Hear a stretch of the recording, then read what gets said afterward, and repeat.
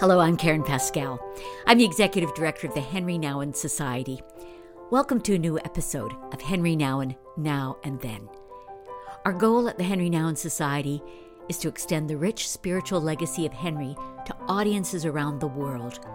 We invite you to share the daily meditations and these podcasts with your friends and family.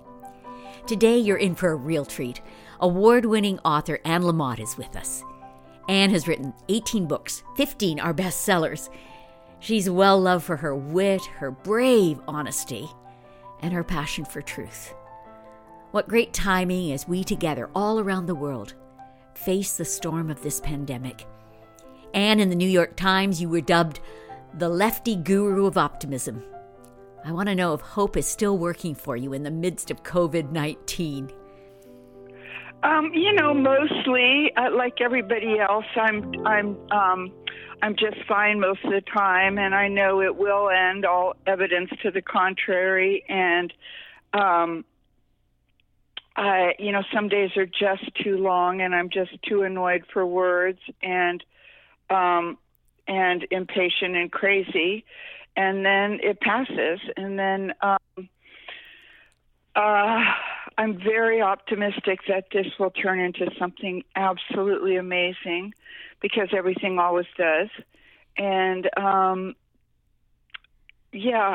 I've just been telling everyone that it's been like a lazy Susan, where some days it lands on surrendered, faithful, trusting, and then it lands on rage and apoplectic fury at the powers that be, and then it lands on, reason, which is just to take care of everyone, whoever else I can, and then I know God will take care of me. So, because He and I have a deal. So, today I feel very surrendered, and there's really not much I can do about changing the reality, but I can change my inside reality to so I'm 66, so 66 years of having been taken care of perfectly. So, yeah. But you asked on the right day. If you'd asked a couple of days ago, I would have said, ha ha, optimist, the left-wing guru of hope, not really. Well, I know I loved your book, Almost Everything. And I mean, it is about hope, and it's wonderful. And I thought, of all the people that I could talk to at this time, I wanted to talk to you. And I know so many are kind of following you on Facebook and in your, whatever way they can kind of gain from you what you got. That I think what everybody loves so much is your honesty. And that rip-roaring honesty has done you well. It's well laced with wit. But I also know that, in a sense, you don't avoid or dance around the pain. It's very real, too. Uh-huh. Well, it is. I mean, it just makes you crazier to try to avoid it. Or pour, as Marianne Williamson said 30 years ago, to try to pour some pink paint over it. But most of my pain and suffering comes from trying to avoid my pain and suffering, and also pain, suffering, and the extreme powerlessness that really is at the center of our lives.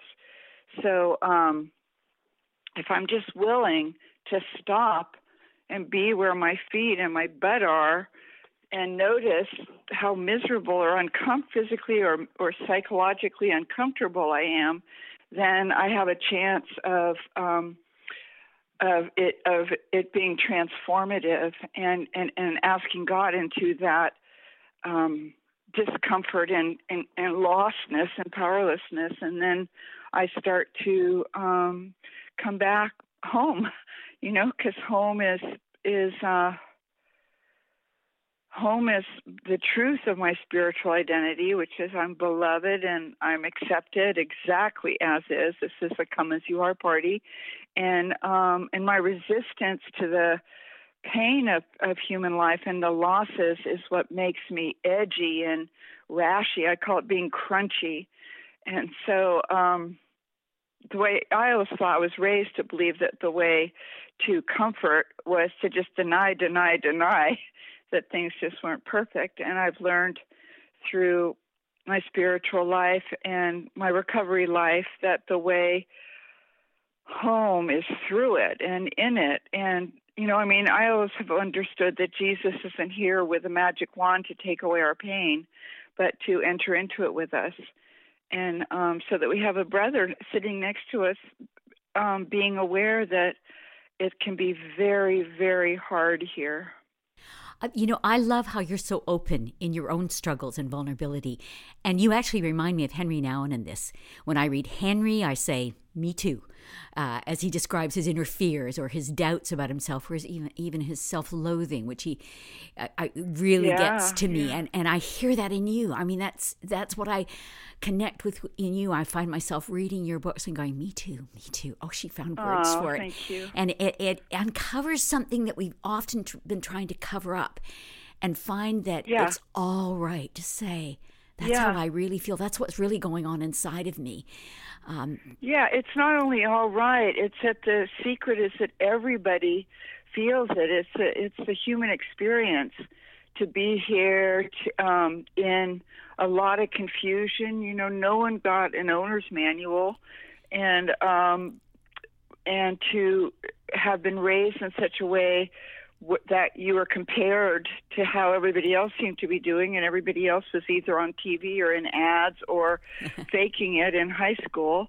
And, there's a famous saying in recovery, don't compare your insides to other people's outsides. And the truth is that when I share my insights with somebody who looks like they're basically having a perfect life, they say, me too also. They say, oh my God, that's exactly what it's like. But, I just, people are still putting makeup on, some of them. When you have to stay 6 feet apart with the mask on, what's the point? Well, the point is that you were raised to get the appearance just right. And when you knew that your inside person was really full of doubt or judgment or hostility or self-loathing, the message from the culture was, correct it, get it together. And but once you're just sharing truth with someone else, everyone's just nodding and going, oh my God, I know, right? Yeah. So, there's nothing you could tell me about your life or your inside world where I would recoil and go, oh my God, Karen, I can't believe that a woman so devoted to spiritual, blah, blah, blah. I would go, oh, I know, welcome. As Vonnegut said, welcome to the monkey house. It's funny. I think a lot of people have particularly appreciated how let me just read from something that's here, how you've written about families. And then there were our families of origin. Some of us grew up in the alternative universe of unhappy marriages, where we accepted as normal despair, desperate parental need, and bizarre sights just short of a head on a stick. I mean, you talk about family. You brought us into your family because that was probably an awful lot of what you were solving, first through drugs and alcohol, and then eventually really being able to say, there's some broken stuff that happened that I tried to solve as a child, and until you get freed up from that, or maybe we never totally get freed up from it, we could always kind of, walk with a bit of a limp like Jacob walked with a limp, the rest of your life with what are some of the issues, but at least you identify them. Yeah.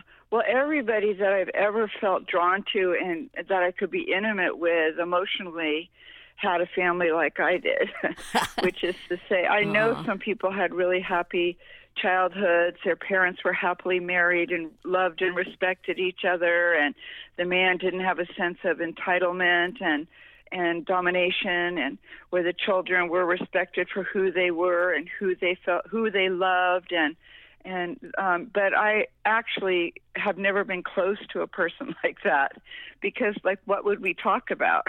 Most of us grew up being told that we were not okay, that we should do better, that we were definitely esteemed when we brought home good grades, when we kept our weight down, when all of our parents' friends were really excited to have us around because we had become such good conversationalists. So it was just so conditional, and that just leads to such separation from self. If you're really esteemed and sought after when you're doing your performance art, of excellence and high achievement. So for me, the road to restoration has been finding people for 35 years, just about, since I got sober, of who will share their truth with me and say, yeah, I absolutely believe I'm a better person when I'm on, and when people are approving of the performance, and when I look a certain way, and this and that, and when they with you do the healing work of breaking through that to our own human isness and beingness, and that's where we are most fully alive. Instead of what we were raised to believe, is that we were most fully alive when we looked good. Yeah. So, and when we came across as being really successful. So, I mean, God, it's just such a long, long journey back home to who we were born to be. But it begins with saying what was true, what is true, what we're afraid of, what we've done, what we hate about everything. I mean, I have a best friend, I call her all the time, and she calls me, and I'll say, I just hate everyone today, and I hate all of life, and this doesn't work for me, and the only thing that I like is, Ben and Jerry's New York Super Chunk Fudge, and I couldn't just buy a pint, I had to buy two. And she will say, oh, I'm so glad you called me too. And she'll say, but my thing is creme brulee. Now, I've made 2 creme brulees so far today, and I'm not sharing them. I haven't even told the other people in my family that I've made, and then we both get our sense of humor back. And like I've said forever, that laughter is carbonated holiness, but it's hard to get to that laughter when you're faking it. Your laughter opens us up to receive truth, which is one of the gifts that you have. You've been able to put this on the page, and we just love you for it. I mean, here you've written 18 books as far as I know, and 15 are bestsellers, and all of us who are your fans sit there on the sidelines going, is there another one coming? I was wondering about that because I think, what an incredible pressure. You are a beloved person to write to our hearts. And we leap to get those books because we're wanting to laugh and cry together. And I think that's one of the things you bring into our lives. And I just treasure that. But is it an awful pressure? I'm curious. I mean, you're obviously a born writer. And you wrote this fabulous book, Bird on Bird. You wrote that Bird for writing. By Bird. Bird yeah. by Bird. Sorry, forgive me for... But I'm curious if it weighs on you like an incredible pressure, the next book. And at the same time, I think... the times we're going through, they must be birthing in you an awful lot of copy, a lot to talk about and think about. There really isn't. I really have not written a word in the last 2 months, and I'm really focused, like everyone is, on just keeping the patient comfortable one day at a time and try to take care of my community. So it's nice of you to say, but it doesn't really work that way for me. And I finished a book 2 months ago, and right when the epidemic was becoming global, or had been global, without a lot of help from our personal government, and so I've been just getting to do a copy edit and rewriting and stuff, which is much easier than the creation. And so, but I don't know anything that I would feel I could write about right now that was helpful. That piece I had you look up from the National Geographic on hope, I think I'm just going to repost that today on Facebook because I don't know what I could add to it.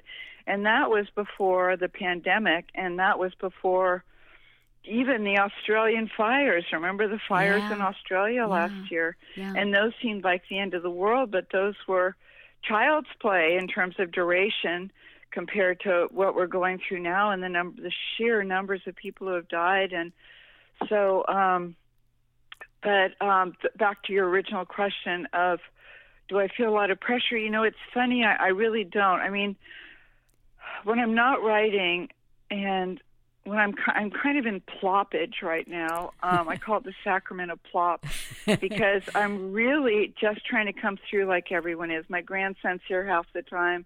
My son's here all the time. My husband is in here. We're stuck together. We got married a year ago, and I didn't really plan on being quarantined with him. And and so I'm just kind of dancing with what is now instead of what I might create from it. But if I go there, the shoulds, and the shoulds are sh dash, yeah. then I go into shame. Yeah. And I think I said when I was with you in Toronto that I quoted my great Jesuit friend, Father Tom Weston, who said the 5 rules of being an adult are that you must not have anything wrong with you or different about you. Rule 2 is if you do, you really need to correct it as quickly as possible. Rule 3 is if you can't correct it or fix it, then you should just pretend you have it and that it's not an issue anymore. And the 4th rule is that if you can't fix it or even pretend that it's not an issue anymore, you should just not show up because it's very painful for the rest of us. And the 5th rule is that if you're going to insist on the right to show up, you should have the decency to be ashamed. And as Henri Nouwen knew, as well as anyone, shame is the great death knell of sensitive people, that we believed we were defective because we were told we were defective, or we weren't good enough, we loved the wrong people, our needs were too great, our feelings were too big. And I was raised by an English woman, and by the son of missionaries, and feelings weren't a part of the acceptable realms. And so for sensitive people, you just live in that shame. And so if I live in what I could be doing, should be doing, what other people are doing, comparing my insides to other people's outsides, I just go down that rabbit hole.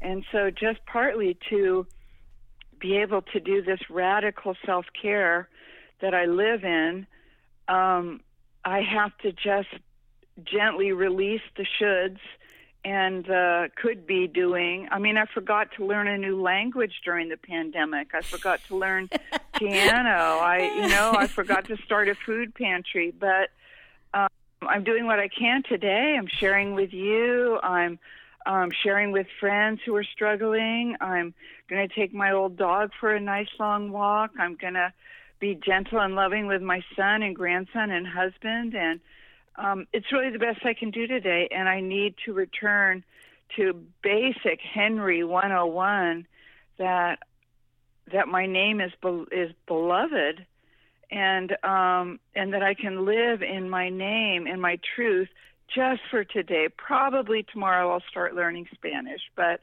not today. Oh my goodness, that is so good for my soul, and it's so good for everybody that's listening. I have to tell you, because I got beyond the first few days into this. I did a lot of cleaning. I got at those drawers and cupboards and everything that really needed it. And then I threw in the towel and said, that is not what I want to do with this time. But I get up in the morning, I say, what day is it?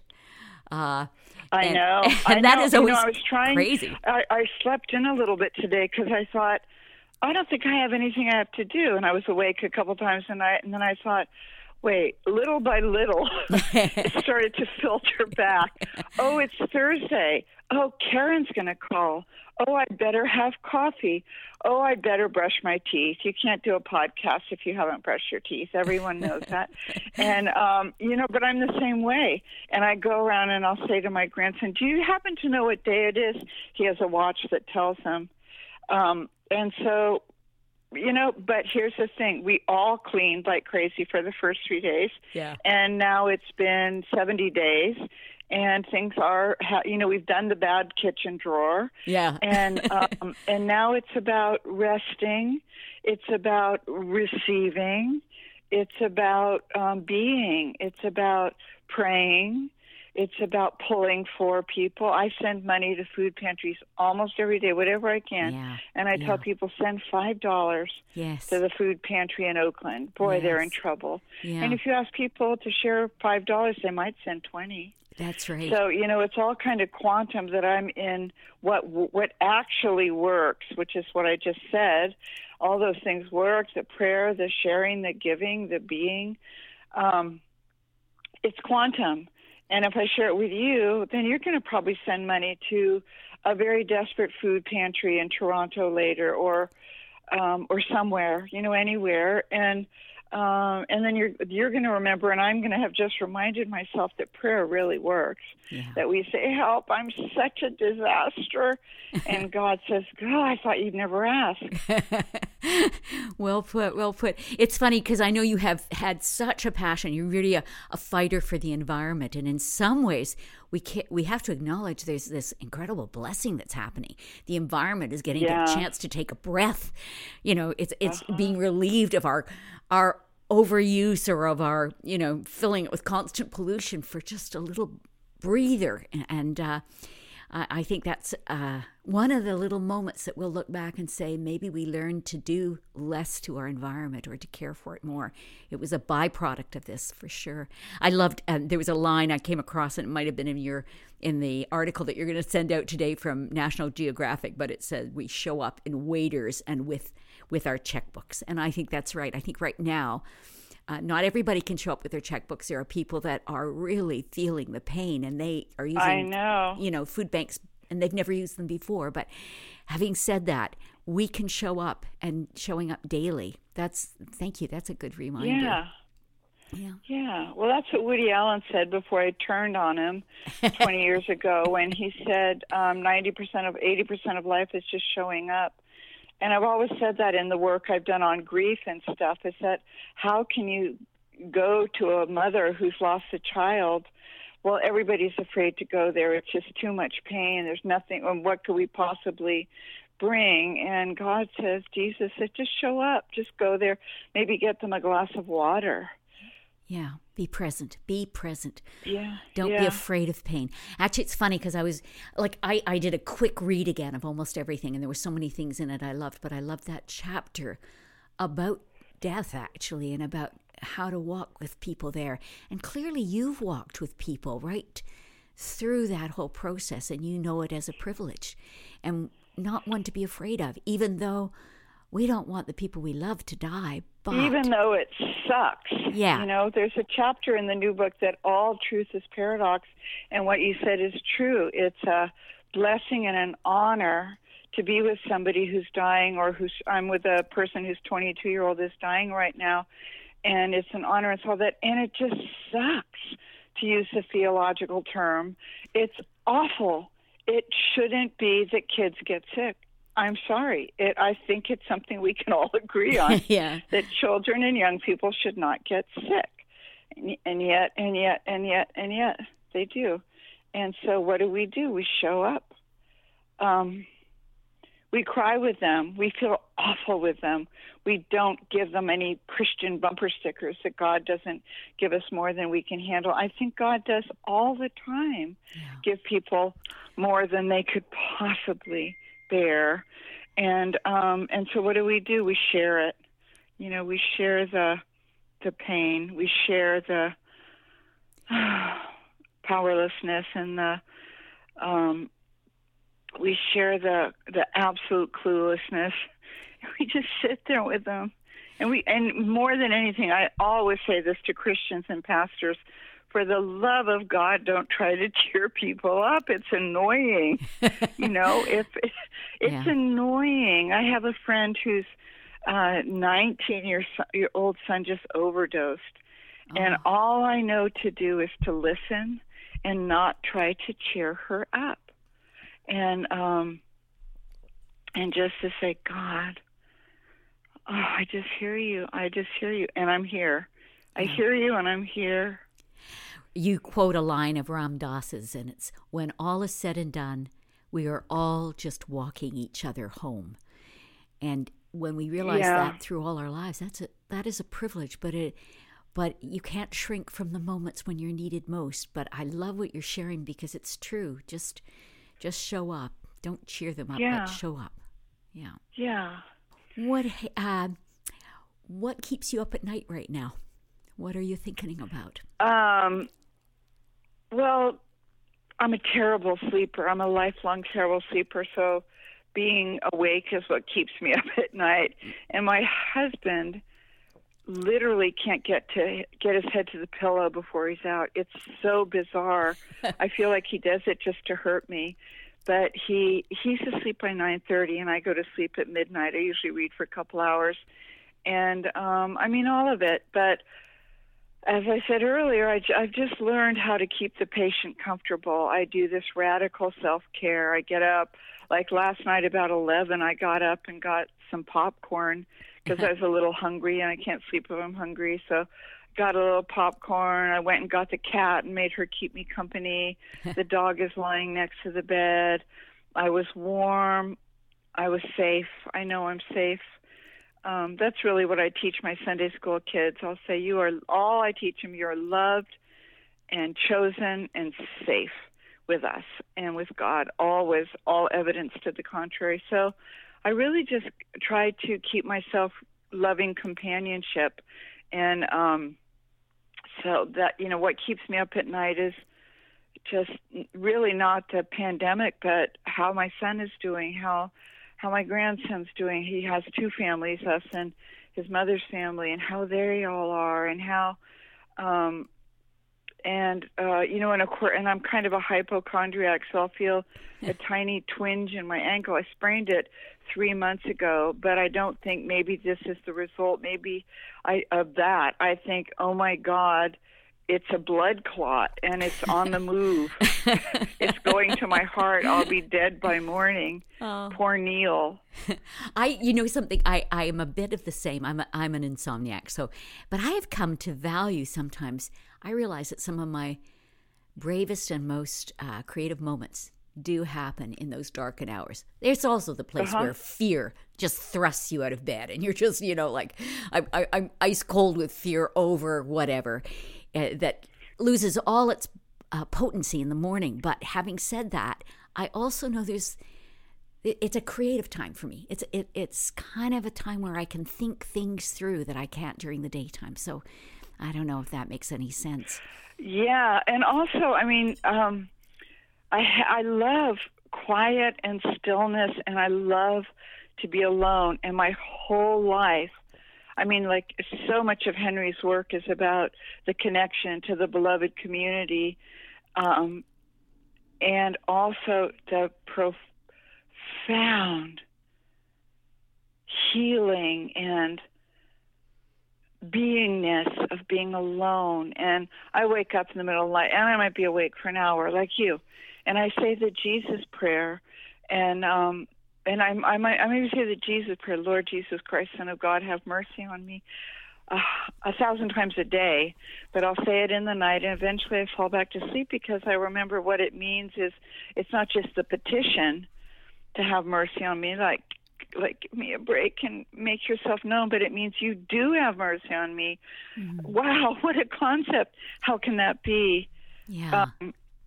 It comforts me, and it also does bring me presence, and it is a beautiful meditation, and it quiets my mind, and it takes me to my heart. I saw a bumper sticker once that said, if you lived in your heart, you'd be home now.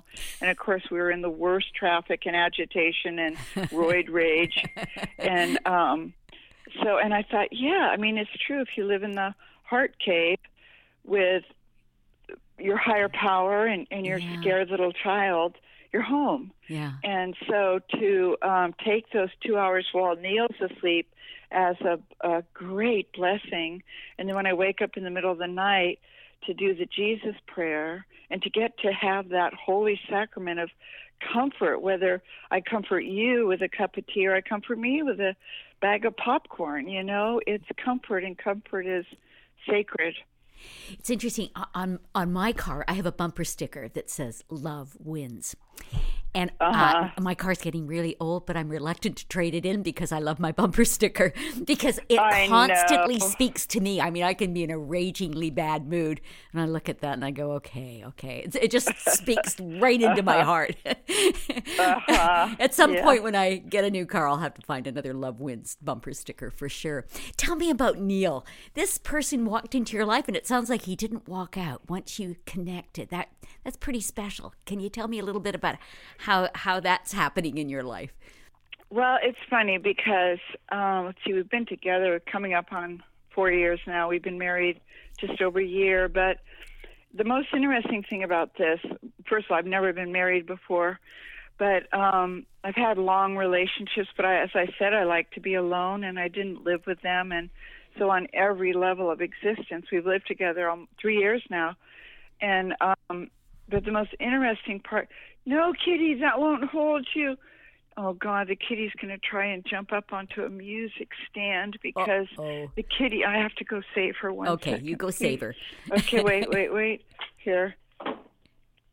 See, this is solid. Kitty, look, this is a bench that will hold you.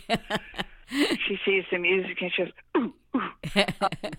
Something new to mess with. So anyway, about this time, what is it, May? Mm-hmm. May something. Mm-hmm. We've already discussed that we don't know what day or date it is. Yeah, but anyway, we don't. Whatever. Say hypothetically, it's mid-May. Yeah.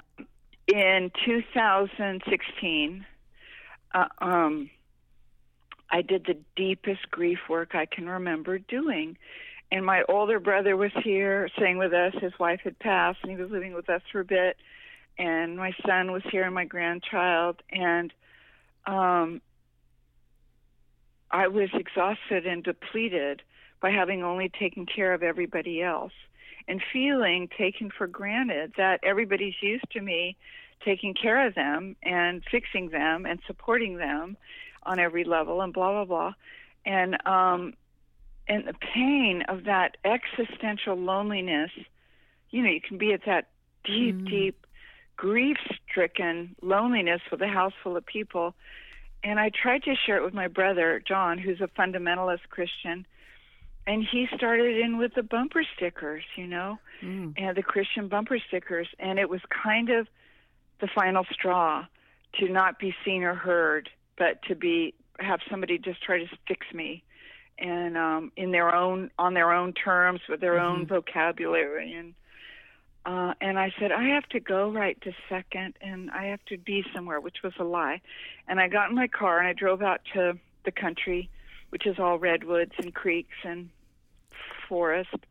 And I screamed and shouted at them all, and Mom and Dad, that made me this way, that I'm a black belt codependent, and that I was depleted and empty and dying. I just felt like I was in soul sickness and soul death. And I shouted and I raged and I hit the steering wheel. I drove for 20 minutes one way and then I drove 20 minutes back. And it wasn't adorable crying. It was, I'm red-faced and swollen, and my nose is swollen, and my eye, and then I finally pulled over back in my town, but I didn't come home because it wasn't safe, because they just gave me this happy horse pucky. And I called my mentor of 30 years, my spiritual mentor, who I always call Horrible Bonnie, and she listened. I said, I am done. I am in complete depletion and grief. I can't love them. They just suck me, and on and on and on. And she did the most radical thing we can do. She listened. And when I was done, I had no voice left, and I didn't have a voice for 3 days. I'd ruined my throat. She said, dearest, this is what we paid for. And she said, you're there. And I was there in the dark night of the soul. I was there in the abyss, which is, as you know, pretty abysmal. And she said, thank God. And then we started from there. And she said, you feel you're nobody's priority because you're not your own. And we need to do some work now on making you your own priority and doing the self-care and the self-respect and the self-love that is the only way to become a person for others.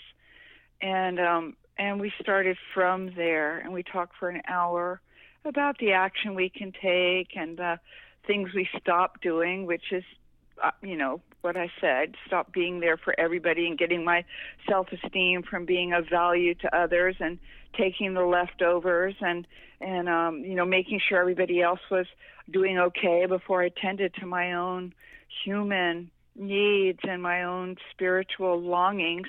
And after about an hour, I was back. The princess was back, and I drove home. My brother was there. He hadn't had a clue, because I don't share that I was in desperate need. He had only thought it was like somebody at church who's having a bad day, so you just say what you think is true without hearing how deeply grief-struck and empty they are. And I was fine, and I just blew everyone off internally. I released them all to whoever their higher power, the way they cope, whether that's with just thinking that you know everything, and what Paul Tillich said, that the opposite of faith isn't doubt but certainty. And I let everybody be certain of their own stuff, and I went to people who were safe, who could hear me, and I got this message that I was not my own priority. I was I did leftovers, and so I did this work for 3 months of becoming my own priority, of falling romantically in love with my own self, with buying myself stuff, what I wanted to eat instead of what made everyone else like me more, because it's what they like me to bring home from Safeway. And I did that work. And then 3 months later, I met Neil. I met somebody for whom I became the priority, and he became mine.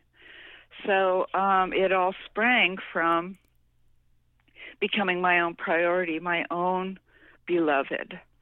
And so that is, to me, what I most want to communicate with people when they ask about Neil, because it's funny, I've written this new book, I told you, I think it comes out next year, but one story has to do with how when you've just gotten married, all anyone can ever think to ask, because we're all nervous or shy or, limited. People say, how's married life? Well, we'd already lived together for 2 years by that point. So I'd say, well, it's good, and then at first I would be just enraged, like, God, it's such a dumb question. Then I was on stage in front of 1,000 people in Southern California, which is 500 miles from here, and the first question the interviewer asked me was, how's married life? And I said, it's fine. And then I told that story about how I got to be married to a really beautiful and brilliant man for whom I got to be the priority, because I did not run from the pain and the suffering of having been alone for 62 years, and alone in more ways than one, not physically alone always. And so that's the story of how Neil and I came to be, and now we're in quarantine. So how's married life? Ooh, it's like having a man who's just retired, who's kind of wandering around the house a lot when I'm used to having the house to myself. But the main thing I had ever sought was someone I felt like talking to all the time. And of course, I didn't mean in quarantine, in shelter in place. And but he's brilliant spiritually, psychologically, and I've learned to take time to say, I have to go into our room now, and I'm going to take the cat and close all the doors, and I'm going to take 2 hours and be by myself and read and maybe take a nap. And he says, okay, great. And then he goes out and gardens. So, I heard when I first got into recovery 34 years ago, ask for what you need and want and celebrate the no. And because I'm the mother and I'm the patriarch of this family, people, not just the dog, will follow me around wanting to be with me. And I have to say no. Ask for what you need and want and celebrate the no. No, I can't be with you. I have nothing to give. I have to go read the new issue of People magazine. Do the best you can. I'll see you later. Oh. Which is what Jesus always says to the disciples, right? They're just always like desperate and whiny and afraid. And he says, go down to the beach and wait for the next fish to come in and eat. You're all just crazy. I'm going to go off. We'll talk later. And he does. And then he goes and he seeks quiet and rest and time with his Father. And then when he can, he comes back to them. I find all of that just absolutely profound, what you've just shared, because it really speaks to my heart about, knowing what you need, finding what you need, being real with what you need. That's quite the story. I'm really grateful you shared that. You are a hearty meal, my friend. You're always full of stuff that's just delicious. And speaking of the delicious, in this book, I loved the chapter on, was it bittersweet or bitter truth?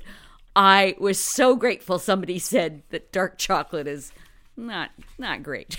Anyway, I just have to say that because no, there's a whole chapter. It's only one sentence, I think. I know. But it says I love that it was never supposed to be considered an edible. Like people have always given, because they know I love chocolate. That really, it's my favorite thing about life. After Jesus, it goes Jesus and then chocolate, and then the animals. That they give me like 80% cacao chocolate. And I think, I'll keep it in case one of the tables gets wobbly, because this would fit perfectly under the table, and then you could shore it up.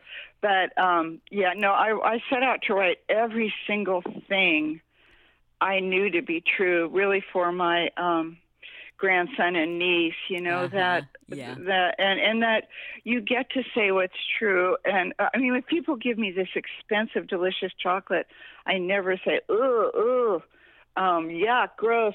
But actually, I just put it in the gift shop, and I re-gift it to people that do like 75% cacao. I personally like M&Ms. I know I'm a Philistine.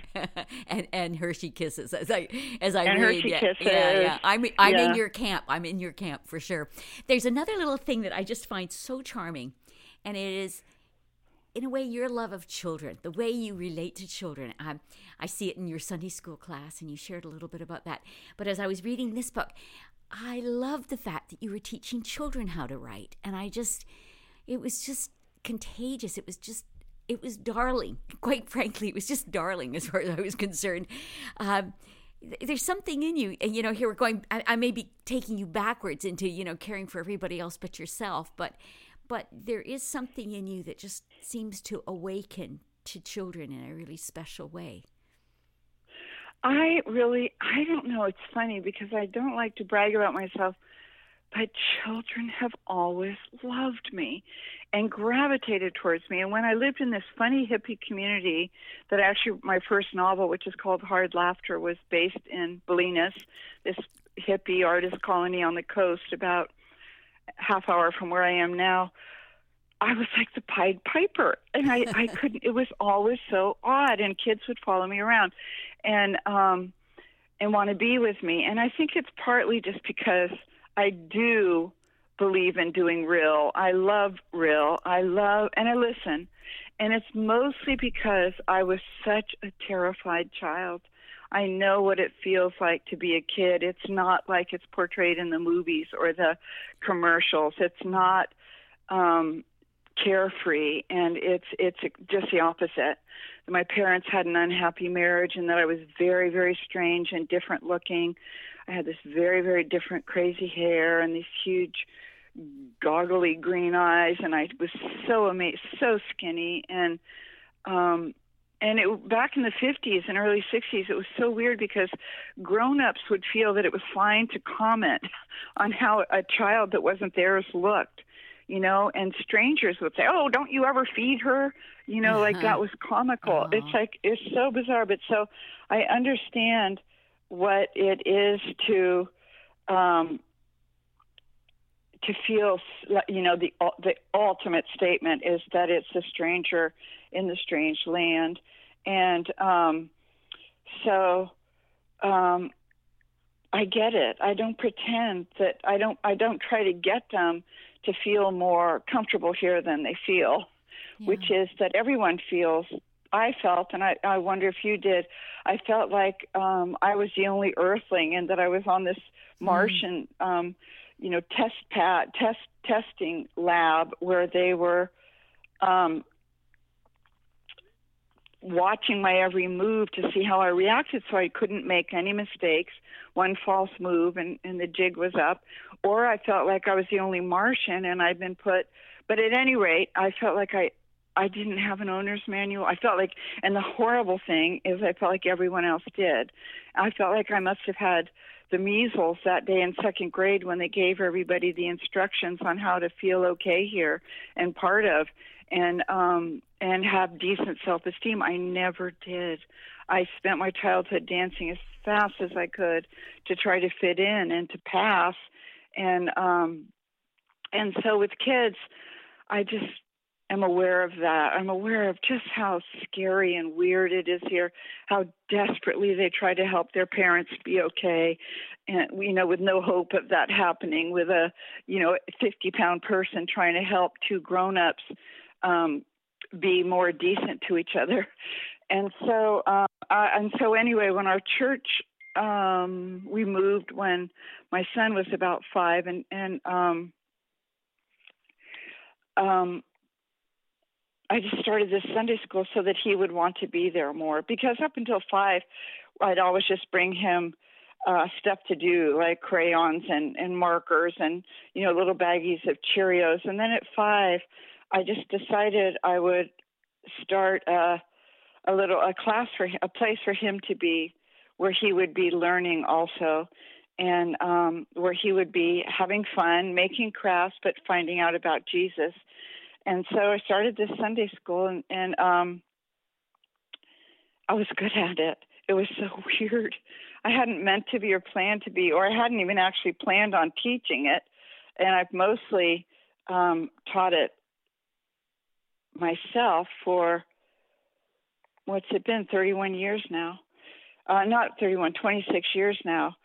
So, and I love it, and it drives me crazy sometimes. And I have a partner, Bonnie, who I share it with, so that every other week I get to stay in service for the sermon and the rest of the church and the singing and the prayers of the people, because we take the kids out halfway through. Because I think it's also great for kids to learn to sit there quietly, and we have a very integrated intergenerational church of about 30 people, and it's good for kids to learn to sit quietly. And I want them to learn how great and fun and trippy Sunday school can be. So, I write about them a lot. They just say such incredible things. In fact, I completely plagiarized them about 6 months ago. This is one of the chapters in the book when I was trying to write about the center of our being, which is our soul, and why we're here. Like that great Maestro Eckhart quote from the 14th century, that if the soul could know God without the world, God would have never created the world, And so I was talking to them about the soul. I said, how do you imagine it? And they said the most beautiful stuff. That one of them said, I think a 14-year-old boy, they're all different ages. There might be 3 kids a week is typical, and they might be a 14-year-old and an 8-year-old and my grandson who's 10 and a half. One of them said, the oldest boy said, I think it's like a tiny silver snow globe inside of us. I thought that was so beautiful, a silver glittery snow globe. And the girl, who was about not even 8, said, I think it's like Pikachu, from Pokemon. And then she said, kind of a kitty bunny little being. And I thought that's the best definition of soul I ever heard. And so they just blow me away. They make me laugh. They make me cry. I went to them the day after the massacre at Newport, at Sandy Hook. I go to them after catastrophes now, and I listen. I cry with them. I don't have answers with them, and I feed them. It's interesting because I find that when you share some of those moments that you have with children, it always really touches me. There's something so breathtakingly honest about it, and there's something so freeing. I'm glad you don't make it up, that you don't, that you understand their fears. I think when you do that, I feel like, you understand my fears too, and I really appreciate that. Oh, thank you. Well, also, they're so exposed. They don't have all the games and the spackle and the fancy Chanel foundation to cover it all up with. They're really pretty transparent. And so, one thing I love about them is that they love all the cranky, bratty people in the Bible because they know that's who we really are, and that we're not we're not Joseph, you know, we're not, we might be the brothers that actually threw him in the well because we're jealous. Right, exactly. Yeah. And we're Benjamin. They know we're both. Yeah. We're the innocent baby in the family, and who had something precious torn away from him, including his father's wholeness when Joseph was stolen from the family. Yeah. And but they also love Jonah because he's such a brat, and because he only wants him and his people to be taken care of by God. He's just so livid when it turns out that God has come to actually take care of everyone, to welcome everyone back. The prodigal son, they love the older brother because he's such a brat, you know. He's going to sit there on the step outside the banquet. He is not going to go in and have food and joy and companionship because he's so bitter that he's been the perfect boy all along, and yet here's the dad feeding the boy the son who wrecked it all, who behaved badly, who abandoned, you know, and the father just says, "This is the happiest day of my life." And so the brother just sits out there I picture him with his arms crossed going, "Oh, this is so unfair." And so my kids love him. And I do too. Yeah. Well, you know, I think what we love so much about you is your honesty about who you are and when you feel mad and what's going on in your head. And it just draws us in. And at the same time, you say, grace that's last. You have a center in God that just really, you know, challenges me. I'm so glad. I remember I reached out to you way back going, has Henri Nouwen ever influenced you? Just because you were such an influence on me, and I thought, she's got to have read Henri Nouwen, just because of the kinds of things I was reading from you. But I will say this right now. I will say thank you for giving me your time today, for everything. There's so much good Karen, stuff in this. It's really been lovely. I probably got more out of it than you did. You're sweet to say that. Thank you. We love you. We're looking forward to the next book, but I go back and I read the treasures that I've already got, and they are that. I thank you so much. Thank you. Have a beautiful, blessed day, and just try to keep the patient comfortable and give her delicious treats. I am about to have a peanut butter and jelly sandwich as my sacrament. Okay, Karen, take care. I hope you got it all. Okay, bye-bye. Bye-bye. Thank you for listening to today's podcast. I hope you got as much out of this chat with Anne Lamott as I did. As well, you'll find links in the show notes for our website and any content, resources, or books discussed in this episode. If you enjoyed today's podcast, we'd be so grateful if you'd take time to give it a stellar review or a thumbs up, or even share it with your friends and family. Thanks so much for listening. Until next time.